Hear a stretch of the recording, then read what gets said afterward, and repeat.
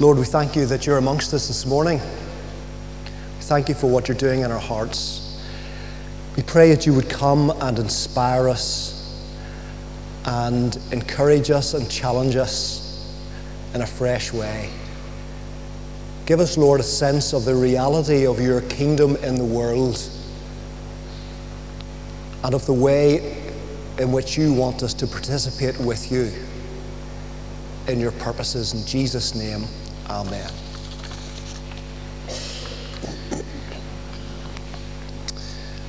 We've been thinking about Jesus' proclamation of the kingdom of God these last couple of weeks. We'll finish our short series this morning by thinking about three key aspects of the kingdom which are highlighted by the Apostle Paul: justice, peace, and joy.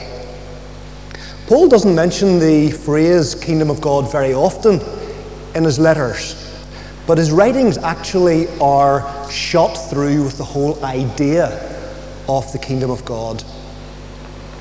When Paul met the risen Christ on the road to Damascus, he realized that the rulership of God for which he and his fellow Pharisees had been waiting had, after all, and surprisingly, arrived in the person of Jesus.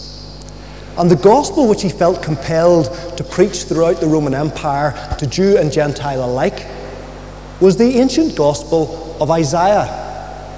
Now, you remember the passage because we've all sung it so many times. How lovely on the mountain are the feet of him who brings good news, announcing peace, proclaiming news of happiness. And what's the news? What is this good news, this news of happiness? What's the chorus of the song? Our God reigns, our God reigns. And that's the gospel. That's the gospel that both Isaiah and Paul proclaimed. Our God reigns. Right throughout Paul's letters, we get this running theme of the reality of God's reign, and the sense that it has come in the person of Jesus, requiring an acknowledgement of that reality by every person, and a sense that there is now, as Paul says in 2 Corinthians 5:15, a new creation which believers in Christ can share in. God's doing something in the world. He's renewing and remaking the world. There's a new creation. But one day that will come to an ultimate fulfillment when we share, when God gives us new transformed resurrection bodies, and we will share in a new remade earth with his peace and justice, a visible reality. And what we find actually in Paul is the same sense that we've seen in Jesus of the present reality of the kingdom amongst us and the hope for a greater, more visible reality which is yet to come. Just wondering, is that the PA system or no? Is that, oh, a helicopter. All right, never mind. So you've got this sense, both in Jesus and Paul, of the kingdom which has arrived or which is arriving, and the kingdom which is yet to come in all its fullness. So this morning we want to focus on one thing that Paul says about the kingdom of God, but actually is bursting full of meaning. And the context for this in Romans needn't detain us too long. Suffice it to say that Paul is encouraging two rival camps in the church at Rome to take their eyes off some matters of difference which are largely immaterial. These are immaterial in the light of the reality of the kingdom of God and the importance of justice, peace, and joy in the Holy Spirit. Now, some of your Bible translations, I know, will read righteousness, peace, and joy. The Greek word that Paul uses here can be translated equally justice and righteousness. And justice, I think, gets us to the heart of the matter better. So let's take a look at each of these in turn and have a wee think about them, particularly with reference to Jesus' teaching. First of all, justice. Now, at the risk of showing myself to be the shallow, easily pleased person that I am, my favourite TV programme is CSI Miami. Any other fans out there? Anybody watch? Yes, one or two who will admit to it. Now, I like it. It's not because of all the forensic science stuff, although that's good. It's actually because of Horatio Caine. If you've ever seen CSI Miami, you'll know that Horatio, or H, as his friends call him, is just such a cool dude. He's got really way cool shades, and the way he tilts his head to the side, and he talks in this sort of laconic, self-assured manner. He's just so cool. But more than that, Horatio always gets his man. You see, if you're a victim of a crime, Horatio will reassure you that he is, no doubt about it, he is going to get the person responsible. Justice is going to be done. And that's Horatio's appeal. We all want justice to be done. We want the good to be vindicated, and we want the bad guys to get their comeuppance. You remember how when you were a child and your big brother or sister were allowed to stay up to watch some TV program and you had to go to bed? It just isn't fair. It's not fair. Everything within you cries out for justice. And I think that's because that's the way that God made us. It's part of the fabric of the universe, actually. The need for justice, for fairness, for things to be right. And it shouldn't surprise us to know that that's exactly the way that God is.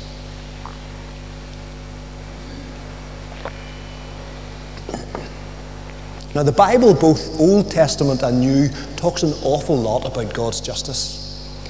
In the scriptures from which Jesus and Paul get their idea of what God's kingdom is all about, we're told this in Deuteronomy.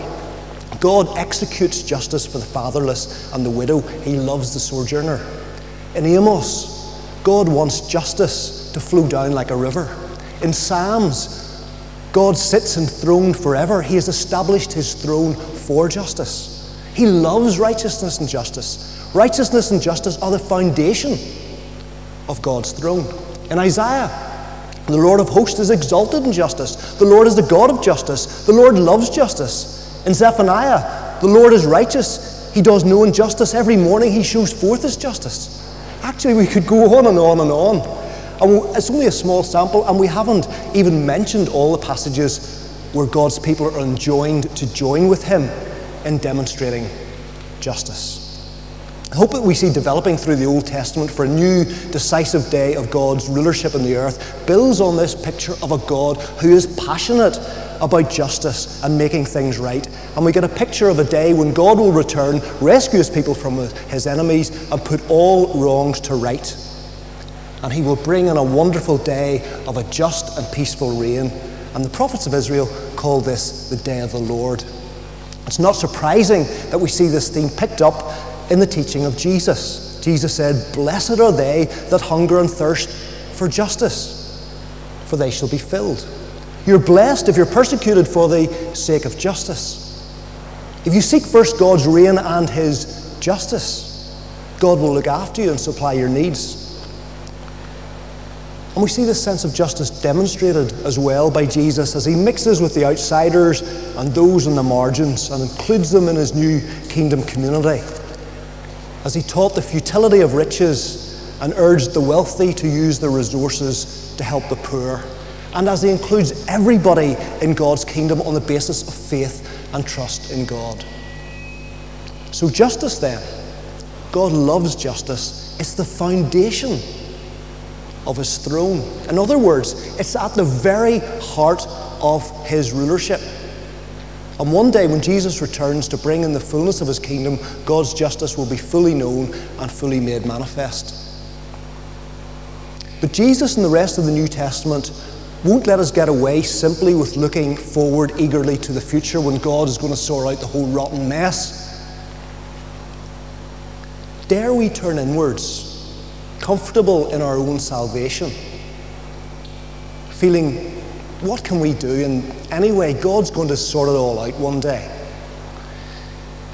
The New Testament makes it clear that we're to live out the reality of God's reign here and now. We're to demonstrate the truth that will one day become manifest to the whole world, that God reigns. We're to show forth to the world that's crumbling around us, a world that's just lost, that change has begun, that Christ has risen, that there is hope, and that God will transform the world. We're to build for the kingdom, as Graham told us a few weeks ago. And that means that justice has to be high on our agenda, because it's high on God's agenda. In fact, it's what God's kingdom project is actually all about: putting everything that's wrong to rights. If we're to be Christ followers and Christ's kingdom people, we must love justice. We must show it forth. We must hunger and thirst for it.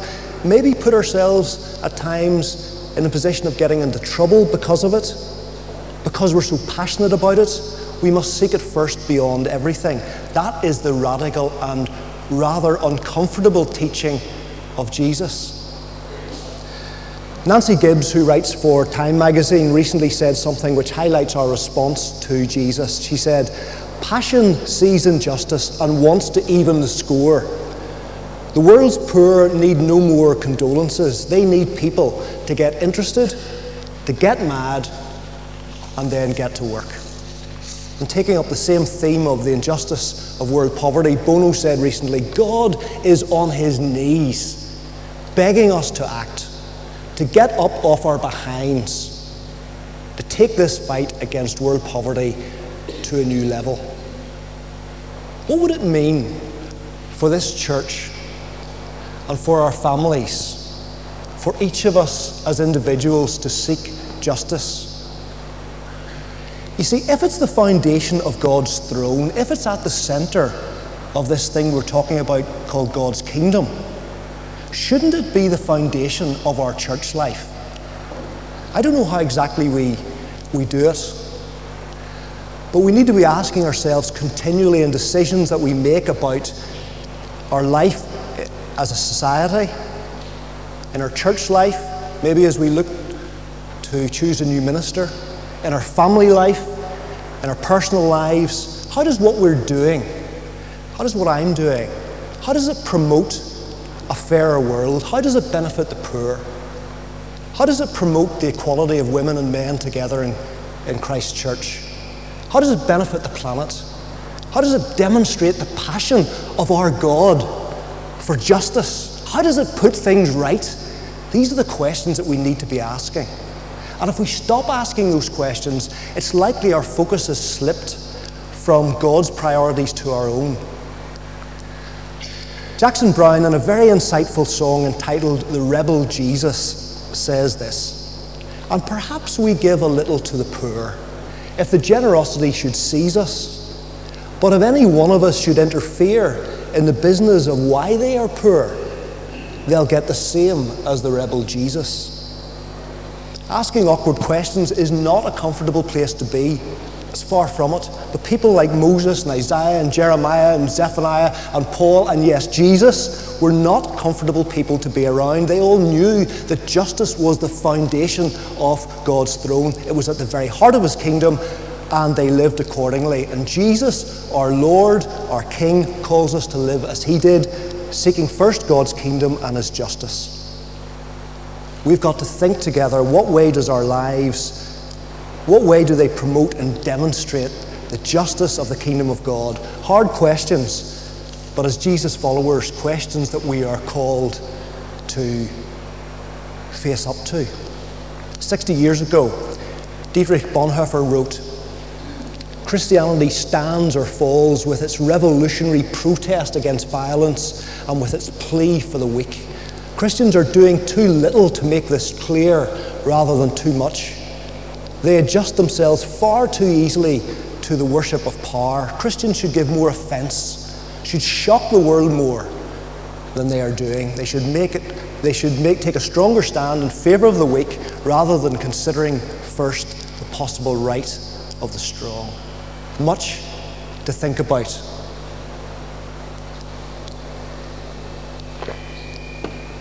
Closely related to the idea of justice is the second thing that Paul says about the kingdom, and that is peace. Now, in Paul's Jewish tradition, The idea of peace in the Old Testament is the idea of shalom. Shalom is a Hebrew word which means a lot more than simply absence of conflict. It means well-being or wholeness, completeness. It's a major theme in the Old Testament. It occurs over 250 times. It occurs in virtually every book of the Old Testament. And it's about wholeness and health, spiritually and physically. It's about a sense of good relationships. And it's very closely associated with the salvation that God brings to his people. When God acts and delivers his people, he brings peace and shalom. It's a blessing of the reign of God in the world. It's what happens when God rules. And for the Jewish prophets who looked forward to the dawn of the new age of God's kingdom on earth, it was to be the supreme day of shalom. Peace would be the characteristic of God's rule, along with justice. It would be a day when the lion would lie down with the lamb. So again, it shouldn't surprise us to see peace feature prominently in Jesus' life and teaching. When the angels proclaimed his birth to the shepherds, what was it they sang? Peace on earth. And as we listen to the teaching of Jesus, we hear him again and again proclaim the gospel of peace. Blessed, he said, are the peacemakers. Blessed are the meek. Love your enemies. Go the second mile with them. Bless those who curse you. Pray for those who abuse you. Overcome evil with good. Be at peace with one another. Your faith has saved you. Go in peace. My peace I leave with you. These things I have said to you that you may have peace. And in the face of those who wanted to make him king and force the issue with the Roman invaders, Jesus chose instead the way of non-violence, love of enemies, meekness, and faced up to suffering, torture, and death. His life proclaimed and demonstrated the peace of the kingdom of God which he proclaimed. When God's kingdom comes in all its fullness, when the non-violent Lamb of Revelation brings the New Jerusalem to earth, it will be a day that's marked by peace, by shalom, by wholeness and blessing.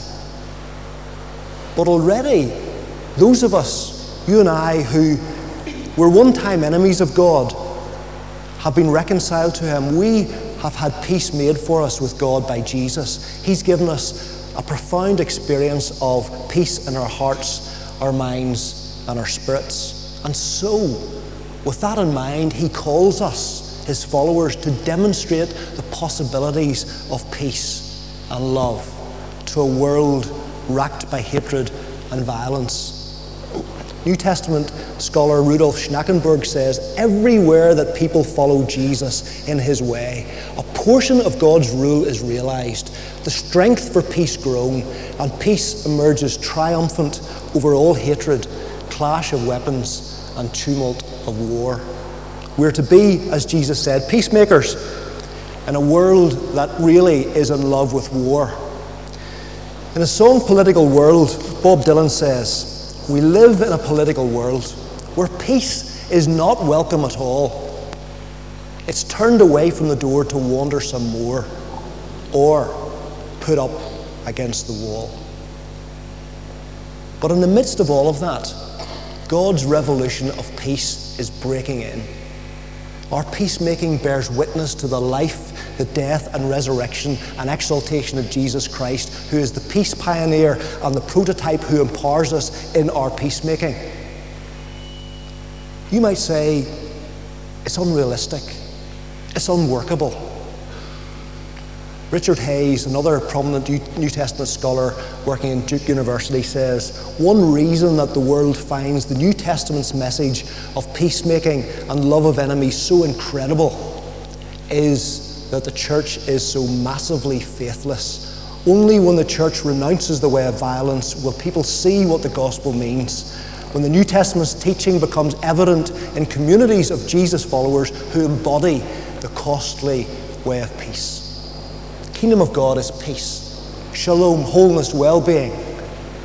Can we find ways as individuals, as families, as church, to bring healing to hurting individuals in a hurting world through an exploration of and a devotion to and a commitment to peace? As Paul says in 2 Corinthians 13, to live in peace and to show that the God of peace is with us.